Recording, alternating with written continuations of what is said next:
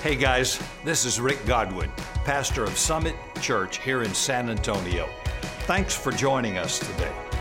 We're excited to have you on our podcast. Our goal is to inspire you and to challenge you and help everyone realize their full potential in Christ. Now enjoy the message. Our text tonight's found in Isaiah. If you're from Europe, Isaiah.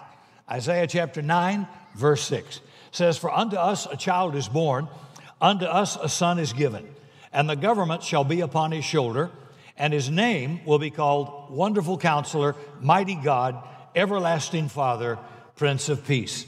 Those names were given to Jesus, Messiah, 700 years before he was born, that would point out and mark his character, what he does, what he's like. So over the last few weeks, we've investigated the meaning of four names given in this text. We've looked already at Wonderful Counselor, we've looked at Mighty God, and we've looked at Everlasting Father. So we're going to close this series tonight, Christmas Eve, with the final title called The Prince of Peace. But I kind of found out this one's a little more difficult to deal with because of our Western culture. And on our first investigation, you get a mixed message when it comes to Jesus and peace. I am inhaling the snow. And it ain't really snow, okay? I just hope it's non-carcinogenic, whatever it is. On one hand, Isaiah clearly speaks of the Messiah as the Prince of Peace. And when the angelic host announced the birth of Jesus to those shepherds, their message was glory to God in the highest, and on earth peace, goodwill towards men. But on the other hand, Jesus himself said in Matthew chapter 10, verse 34, "Think not that I am come to send peace on the earth. I came not to send peace, but a sword. Or I've come to set a man at variance against his father, and the daughter against her mother, and the daughter-in-law against her mother-in-law, and a man's foes shall be they of his own family or household." Not only that, it's clear to see that as we look around the world today, there's no peace on earth. Year after year, we see the absence of peace in our world. Man's inhumanity to man just seems to keep going forward. So how do we reconcile those two ideas? The answer is found in our understanding of that word, peace. Because of our Western culture, we interpret it slightly different, and it messes us up. The term peace we connect with the absence of any conflict. Now, there have been protesters calling for peace in every war in our country's history, and especially since the Vietnam War. But you don't have to be a pacifist to want peace. The truth is that even soldiers and families long for peace in our world. So in our Western mindset, peace is connected with quiet or a lack of conflict. It's almost like we define peace by what it's not war. So if there's no war, there's peace. But the Hebrew word Isaiah used for peace is shalom. That's quite different from what we think in the Western culture. Shalom is used to describe the cessation of hostilities, but the word itself also pictures health and wholeness. It denotes harmony and completeness. To have shalom is to have not only a quiet life, but also to be fulfilled in every way. In fact, it's possible to have shalom spiritually and personally right in the middle of war, conflict, troubles, or problems. So how is Christ the Prince of Peace? So using Isaiah's understanding of peace as shalom, there are two distinct ways Christ fulfills his title as Prince of Peace. So we'll also see the promise as I close of a third future shalom or peace on earth. So here we go. Number one, Jesus is called the Prince of Peace because he offers people far from God peace with God. Peace with God. The message of salvation from the Bible, it's called the gospel of peace. Here's what Paul says in Romans 10. "How beautiful are the feet of those who preach the gospel of peace." In Ephesians 6, verse 15, Paul commands believers to have their feet shod with the preparation of the gospel of peace. So why is the salvation message called the gospel of peace? The Bible teaches that man is at war with God, and more worrisome, God's at war with man. Why? Because of a 3-letter bad word, sin. S-I-N. We're told in Romans 3:23, all have sinned, everybody, and come short of the glory of God. All you have to do is come short of the glory of God, and it's sin. It's like going to a morgue, and they got 3 bodies there. One guy's been dead for 3 years, one guy's been dead 3 months, and one guy's been dead 3 minutes. Which one's the deadest? Who cares? They're all dead. All have come short of the glory of God because all have sinned. So because of our sin, Isaiah tells us, all we like sheep have gone astray. We've turned everyone to his own way. Have you ever noticed that not one of you parents ever had to give a seminar to your kid on how to misbehave, lie, cheat, or steal? Did you notice it comes with their hardwire in the mainframe? We're born in sin. We go astray from our mother's womb, Scripture says. Those little stinkers, you can't teach them to make the bed or brush their teeth or wash their hands, but boy, they sure know how to lie. They sure know how to do what you don't want them to do and be sneaky about it, don't they? I wonder if anybody ever thought about that. So we've all turned away from God and disobeyed God's commandments, and that waywardness has separated us from God, who can't look on sin, who has to judge all sin. So because I'm a sinner at the time, before I'm a believer, God says, I got to judge you, Rick. And you can't come into my presence unless that sin gets judged. It's either going to be you or somebody else. And that's where Jesus comes to the rescue. See, at Christmas time, we're reminded he came to earth as a tiny baby. But good grief, that's not where the history and story ends. That baby was God the Son who grew up, lived a sinless life, and died on the cross in my place to pay my penalty of my sin. He took my place and my judgment. So listen to a prophecy about Jesus by a guy named Zacharias, who's the father of John the Baptist. Here's what he said in Luke chapter 1. He said, Jesus came to give light to them that sat in darkness and in the shadow of death, to guide our feet into the way of peace. So those without Christ are in spiritual darkness. John Newton was a slave trader. When he was converted to Christ, he wrote that song, Amazing Grace. How sweet the sound that saved a wretch like me. I once was blind, but now I see. So you can have 20/20 vision and be blind as a bat when it comes to your spiritual life. Jesus came to give everybody spiritual light and to guide us in the way of peace, the way of shalom, of spiritual harmony and wholeness that is found only in God. So God's not mad at me. God's not at war with me if I'm in Christ. Why? Because Jesus took that judgment. He took that anger and took that wrath on himself. So God says, I don't have anything against you, Rick. We have peace. You can come into my presence as a son of God. There's no condemnation to those in Christ. You have to go to church to get that. You're listening. It's a fact. We have really messed this up. Jesus did a real powerful thing and made it real simple, and all the church has done is made it complicated.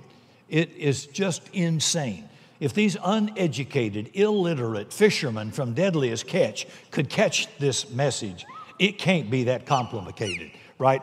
Somebody want to get the little babies here, please? Thank you. We love them. It's okay. They're just being kids. All right.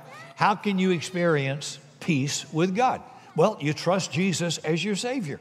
You don't trust the church. You don't trust religion. You got to trust this person, Jesus, the Son of God. And he shouts out the answer in Romans 5, verse 1. Therefore, being justified by faith, we have peace with God through our Lord Jesus Christ.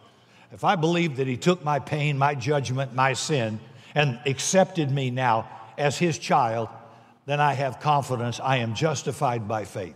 I didn't do anything to earn it, can't do anything to make it worthy, no merit on my own. It's a gift. All I can do is reject it or receive it. And Paul says that when you put your faith in Jesus Christ for salvation, you are now justified. That's a big theological word. It simply means just as if you had never sinned. Justified.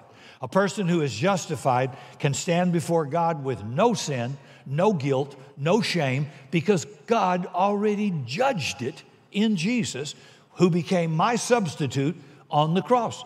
Now, I don't know about you, but I'm liking that. That's why it's good news. You mean, what did I have to do to earn this, to deserve this? Receive it like a Christmas gift. thank you. That'd be a good thing to say. Thank you for this incredible gift paid for by you, offered by you, and I only have to receive it. I can't earn it. I can't deserve it. I never have a day in my life, and I'll never be judged a day in my life. Never. If you're a believer today, you stand before God perfect. Not your wife, but God. Perfect, justified, just as if you'd never sinned. But it's not by anything we've done or by our own goodness or any work that God justifies us. Paul says very clearly, it is through the Lord Jesus Christ. God saves us solely because of what Jesus did on Calvary. Now, Mary didn't die on Calvary. We love Mary, the precious virgin. She's to be honored and revered, but she didn't die on that cross. Buddha didn't die on that cross. Muhammad didn't die on that cross. None of the apostles that you have on your dashboard, none of them died for you. Only Jesus. How simple is that? Don't make it complicated. They had to be saved just like you and me. They had to say, Jesus, thank you for taking my sin, for being the Son of God and being the Savior of the world. I believe that. I receive that. You say, well, that just sounds too easy. It does sound too easy, but that's because you didn't do anything. You know, 9 years ago, a businessman came to this church and gave me a car. I don't know him, never met him, not a member of this church. He handed me the keys and the title. All I had to do was sign it. It was paid for in full, and I have no clue why in the world he would do that with this nice sports car almost 10 years ago. But you know what I did? I said, thank you. Thank you. And I took the keys and received it. And I told everybody in the church that was a gift from a man that doesn't belong here, that just called me to his office and said, I want to do this. And I thought, well, gee, I don't know if I deserve this or not. Well, gee, you know, what can I do? Can I pay you something for it? Well, then it's a purchase. It's not a gift. It's only a gift if you receive it. He paid the bill. He took the cost. All I did was say yes and put the pedal to the metal. I say that because it's the same thing about Jesus. See, Jesus died on Calvary, and if you just trust that fact and trust in Jesus to save you, you're justified in God's sight immediately, and you're declared everlastingly not guilty. I don't care what condemnation the enemy brings against you. When you go before the court of God because of what Jesus did for you, here's the verdict, not guilty, not guilty. Your judgment has already been paid for. And that's the way God will receive you. And some people just can't handle that. I've got to put ashes on my head. I've got to do this. I can't do this. I haven't done that. Or if I do this, then God will love me. And if I do that more, God will love me more. You are in prison. You're in bondage. You are lost as a goose. All you do is receive it. You check these guys out in the New Testament, they are losers. I mean, these guys can't get anything straight. Peter walks with Jesus 3 years. He's going to cut your head off with a sword. Love it. And he cussed a few times while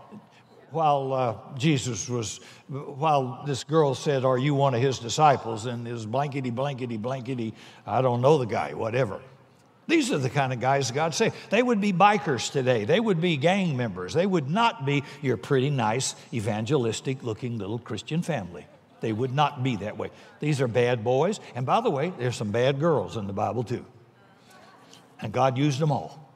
And that's good. And we get mad when God uses people we don't like. And God doesn't care. He just uses them anyway. Because if they have faith in Him, they're as justified as you are. I love that. I got nothing for you today but good news, okay? We're not booking any guilt trips. This is all good news. So, because of what Jesus did and the fact that I say yes and receive Him as my Lord and my Savior, there's no barrier now between me and holy God. Rather, I am now reconciled to God, and I'm no longer at war with Him, and He's not at war with me because His judgment has been satisfied on Christ. So now I have peace with God. Believe in Jesus this evening. Put your faith in Him and Him alone as your only hope of salvation. I'm sorry, Peter can't help you. Mary's in heaven, she can't help you. Only Jesus can help me. You know, so for salvation, forgiveness, for the forgiveness of my sin and acceptance before God. Jesus is the Prince of Peace, and he offers everybody far from God, no matter what your background is, no matter what you've done, he offers you peace with God when you accept Jesus. That's one peace. Here's the second one. Jesus is the Prince of Peace because he offers to believers inward peace, what Paul calls the peace of God. You see the difference? Peace with God through Jesus who took my judgment. Now, peace of God in the life of a believer has to do with being reconciled to God through his Son, Jesus. So it's an inward peace, the peace of God that keeps my heart and my mind from going to pieces.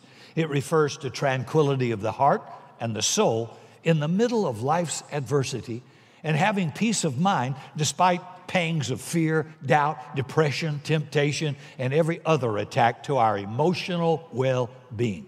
You know, if you cut the news off, whether you're a Democrat, Republican, a liberal, conservative, a moderate, a libertarian, you'd be surprised how much peace you might have in 30 days. I don't care who you voted for or what administration or what channel you watch. When I was in marketing at University of South Carolina, they had a statement. It says, if it bleeds, it leads. In other words, if there's no controversy or fear to it, skip it. Put out there to get people to watch, and everything is designed to create fear, watch, ratings, and I don't care what channel you go to, it's all going to just be confusion. If you get off of it for 30 days and then go back on in 30 days, you'll say, shoot, I didn't miss anything. There's the same thing was going on when I cut it off, except you'll have a lot more peace. I'm not going to let anybody walk into my mind and bring emotional damage to me or fear or depression or discouragement. And boy, during COVID, it was nothing but fear across the nation and the world, and everybody was spreading it. And I thought, what happened to your peace? Not being foolish, but having peace. That's the peace in your heart. Why are you so troubled? Why are you getting a wedgie? Why are you freaking out? Why are you in a fetal position, sucking your thumb, drinking Maalox, afraid of everything? I just refuse to allow anybody into my head to do that to me. I walk in the confidence of God's peace, that he's with me. He'll never leave me or forsake me. He will bear me up on eagle's wings. He will protect me from the evil. And even if I have to go through a fiery furnace or I have to go through any kind of a setback, he'll be with me in that problem and will never forsake me. So why should I freak out? Right? I mean, just calm down. Chicken Little, the sky is not falling. Come on. Shortly before leaving the disciples to go to the cross, Jesus gave all of us a wonderful promise in John 14. He said, peace I leave with you, my peace I give to you, not as the world gives, I'm giving to you. So let not your hearts be troubled, neither let it be afraid. So unfortunately, a lot of Christians don't know how to experience inner peace, peace of God. And Jesus refers to it because they don't understand how to activate it. And the reason is found in a little word called let. Jesus said, let not your heart be troubled, neither let it be afraid. So in my house, whatever happens with the kids or the grandkids or in life or the church or the government or I'm the one always saying, calm down, baby, calm down. It's a peace. Now that's peace of God. Be still. God's got this.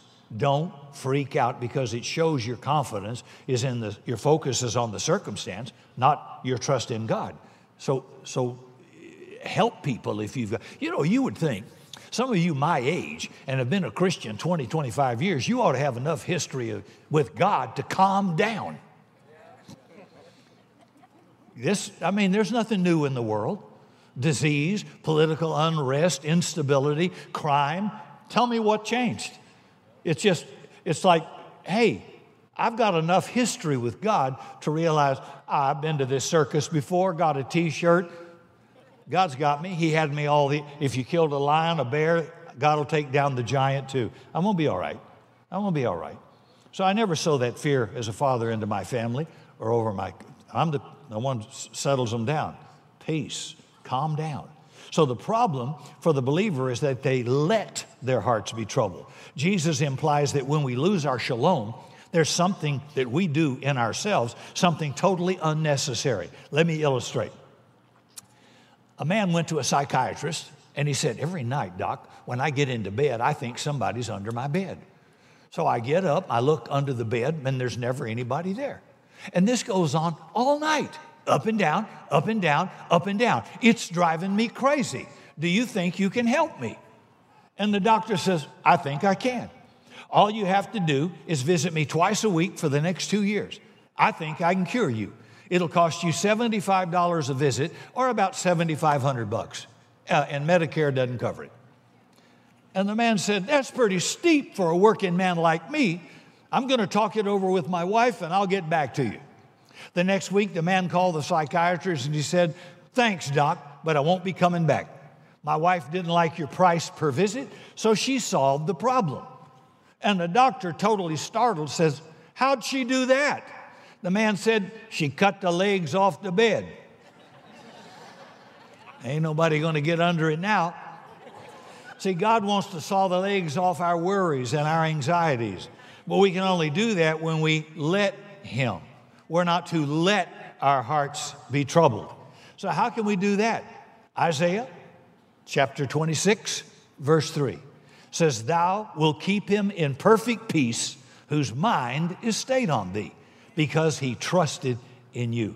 Now, I've quoted that thousands of times in sermons and counseling, but a deeper study of that passage helped me understand God's inward peace in a way I hadn't noticed before. And the words in the Hebrew that Isaiah used hold the key. First, he used the word keep, which means to guard, protect, to hide. Thou wilt keep him. Then Isaiah is teaching that those who meet God's condition are protected by the Lord because they are hidden in, guarded by, and protected by Him. That doesn't mean that we're kept from trouble. No, sir. But we're hidden in the one who walks with us through the trouble.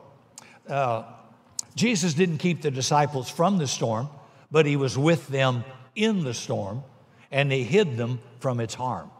The storm could only do to them what He allowed, and He would only allow that which was for their good. And let me pause and say this. Most of us would like to be delivered out of, and sometimes God delivers in. He delivered Daniel in the lion's den. I don't know about you, but I'd kind of prefer to be out. He delivered Shadrach, Meshach, and Abednego in the fiery furnace, not out of it. But He was with them in it. Do you see? I don't know what you're facing, but if you're a follower of Jesus, you need the peace of God because He's with you in the circumstance you're facing right now. And I guarantee you, He's not biting His fingernails worried. And I have to keep my mind stayed on Him, not on what Fox News or CNN has to say, or what somebody else in the church has to say, or what the enemy may want to say to my mind. I have control of that. And the second thing is the word perfect. Thou wilt keep him in perfect peace. And that's in Isaiah 26. Now that word, perfect, is not in the Hebrew. It doesn't exist. So why did all the translators put it there? It's because of an unusual pattern you're going to enjoy in just a minute, used by Isaiah when writing this passage in Hebrew language. Isaiah actually puts this word peace in a sentence twice. So it actually reads in the Hebrew, you will keep him in peace, peace, whose mind is stayed on thee, because he trusts in you. Now, we don't do it often in English, but in English grammar, saying a word repeatedly for emphasis is referred to as reduplication. For instance, Winston Churchill once said, never, never, never give up. Now, you could hardly miss his emphasis. The French do it too. I was in Paris preaching this year as well. It's the word bon, B-O-N. Bon in French means good. A special candy, one that is really, really good, is called a bonbon, which literally means good, good. Did you know that? No, you didn't know that. You can talk about it after service. Did you notice that I used reduplication when I said a bonbon is really, really good? Because my wife wanted me to bring some back, and I did, and I ate a few of them, and it is good, good. So Isaiah literally was saying that God would give those who meet his condition peace, peace. And this peace is not like the world's peace. Listen again to John chapter 14, verse 27. Peace I leave with you, my peace I give you. Not as the world gives, give I unto you. Let not your heart be troubled, neither let it be afraid. Did you know that Jesus repeats peace in that verse multiple times? He says it twice in the same sentence. He says, peace I leave with you, my peace I give you. This is not just peace as the world gives. It's bonbon peace. It's good peace. It's peace. It's what the translators call perfect peace, which is why every version that I consulted translated it as perfect peace. But here's the key. There's a condition to obtaining this peace. So who does Isaiah say can have that peace? He whose mind is stayed steadfastly fixed on thee, because he trusts in you. See, I really trust that the Lord loves me, has a plan for my life, has my days numbered in a book, and the enemy can't take me out until God gives him permission. He can attack me, but he can't take me out. God told Satan, you can touch Job, but you cannot kill him. You get a better view of God and you realize the enemy is on a leash. He can do some damage, but he can't take you out.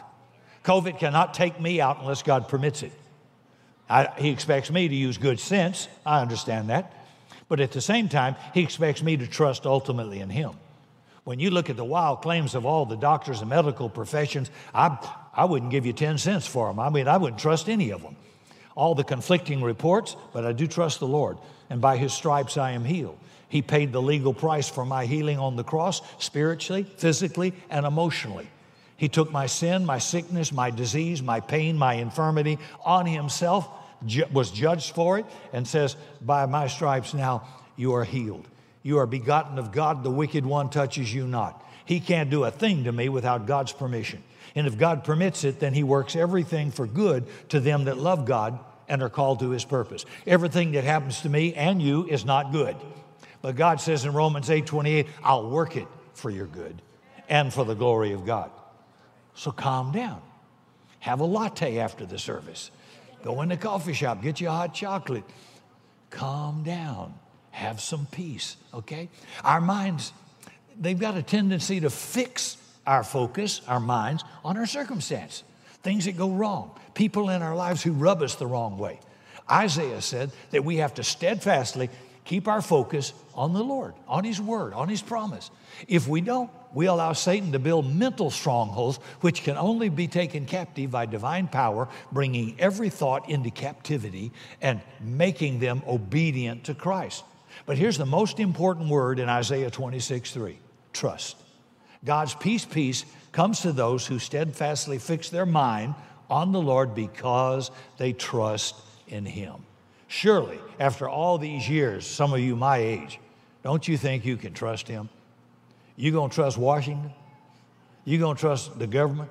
You gonna trust a billionaire? Who are you gonna trust? I'm going to put my trust in the Lord. Whatever he promises me, he will do. He said to Israel, not one word that I promised you has fallen to the ground or failed. He said, heaven and earth will pass away. My word will never pass away. Laws in Congress and bills on the table, they'll change everything in our culture, and we're watching it happen, and it will continue to happen. But God says, whatever I said, I don't have Alzheimer's, I don't have dementia. I meant what I said what I meant, and it's eternal. And heaven and earth will pass away before one period or comma ever passes away. So I'm taking God's word to the bank. Where it's clear, I'm standing on that word. So this word, trust, is the key to not letting your hearts get troubled. We're to trust in him, the Lord. And to trust means let go and depend on something or somebody else. For example, when you and I were little kids, we didn't take sleeping pills. We didn't worry about the bills or a job or health insurance or having enough food. No, we just figured our parents would take care of it. We didn't worry about that. We didn't have any stress about it. You trusted in him to take care of those things. Real peace means trusting Jesus to take care of the details of my life. And I find it ironic that at Christmas time, when we're celebrating the birthday of the Prince of Peace, when the universal sentiment is peace on earth, goodwill to men, the Christians are often in great turmoil, in trouble, and disquieted. The tree to buy, put up decorations, fighting traffic, crowds buying everybody a special gift, Christmas cards to mail to people special in our lives, the Christmas parties that must be attended, assembling Johnny's toy at 3 a.m. that comes in 300 pieces, instructions written in Chinese. Yeah. And you think about it, is it any wonder so many Christians lose their peace at Christmas time? We're celebrating the birthday of the Prince of Peace, but we're about to pull our hair out with frustration and turmoil. It's not peace on earth, goodwill towards men. You feel, but sometimes it's a little closer to murder. You laugh, but you know that more suicides take place during Christmas season than any other time of the year, or that more people become depressed in this season than any other time in the year, or that marital problems tend to become more pronounced during this season. For some, Christmas is a recipe for exasperation, certainly not shalom. So this Christmas, fix your focus steadfastly on God and put your trust in Him and experience God's peace. And third point, last point. Someday, Jesus will be the Prince of Peace on a literal future kingdom on earth. So the peace the Prince of Peace gives us now is spiritual, and it's emotional, and it's personal. But outside of our hearts and minds, the world we live in is filled with war, hate, conflict, political infighting, social division, injustice, greed, and murder. And the longing of hearts of people around the world is, can we have peace on earth and goodwill towards men? Not just peace in our hearts. So unfortunately, mankind or political parties can never usher in peace on earth, no matter how hard they try. They've never done it, never will do it. But someday, Jesus will establish everlasting peace. One day, the Prince of Peace will come back. One day, the Lord of Glory, who came as a little baby, was placed in a manger, and was held in Mary's arms, will return as a reigning king on a white stallion.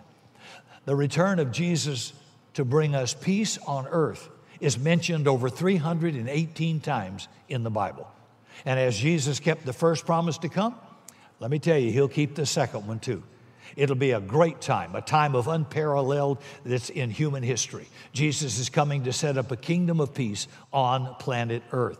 He says swords will be beaten into plowshares. The Middle East problem will be permanently solved. There will be no injustice, for Christ Himself shall rule on earth. There will be no racism, no corrupt government, no terrorist. There will even be peace in the natural world, where Isaiah says lions will lie down with lambs, leopards will lie down with baby goats, cattle and bears and lions will switch over to eating herbs. Babies will be able to put their hands down into the hole of a serpent and a viper without harm. I'm not big into that one, but okay, sounds good. And after 1,000 years of kingdom rule on this present earth by the Prince of Peace, God says He will destroy the heaven and earth and create a new heaven and a new earth where Christ's kingdom of peace will now last forever. So it's wonderful to already know Jesus, but let me tell you, the best is yet to come. And as we close, let me ask you a question. Do you long for peace with God? Are you troubled in your heart? Are you still at war with God because of sin that separates Him from you? Are you under the belief that He would never accept you based on where you come from, what you have in your past? Do you understand you can have peace with God now by trusting His Son, the Lord Jesus? And I urge you to accept Him today. Jesus says, come to me, all you that labor and are heavy laden, I'll give you rest. In other words, I'll give you peace. Are you troubled and tossed about in your soul because you haven't trusted God in the midst of a trial? Or your focus is not on Him but on your circumstances and you're a believer? Why don't you slow down? Reorient yourself to what's really important at Christmas. And that's my relationship with God. I settled that when I was 18 years old. I've had a lot of doubts in my life about many things, but I've never doubted that Jesus paid my debt of sin on the cross, and that when I pass from this earth at whatever age or circumstance, I will be with Him in eternity. I have peace with God and I have the peace of God. COVID can't take that away. Crime can't take that away. War can't take that away from me. I'm not going to allow anything, because I have that eternal life through Jesus and what He did for me on the cross. So I have no condemnation. Like I say, sometimes you have to go to church to find it, but with God there is none. If Jesus paid it all, what are you going to add? Nothing, see? So focus on Him, on what He's done for you, on what His Word promises you, and place your trust in the God of the universe to take care of your problems. Either you're going to say, like the great theologians John Lennon and Paul McCartney, we can work it out, or help, I need somebody, not just anybody. And that somebody is Jesus. And never forget, you can experience peace with God and the peace of God. And the best peace of all is yet to come someday. Jesus will bring peace to this troubled world once and for all. So keep your eyes on that future King like a little child and trust Him.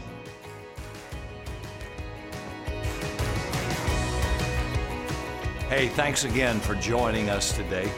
If you enjoyed the podcast, subscribe and share it with a friend. Follow me by visiting the links in the description. I'm praying today that God richly blesses you this entire week.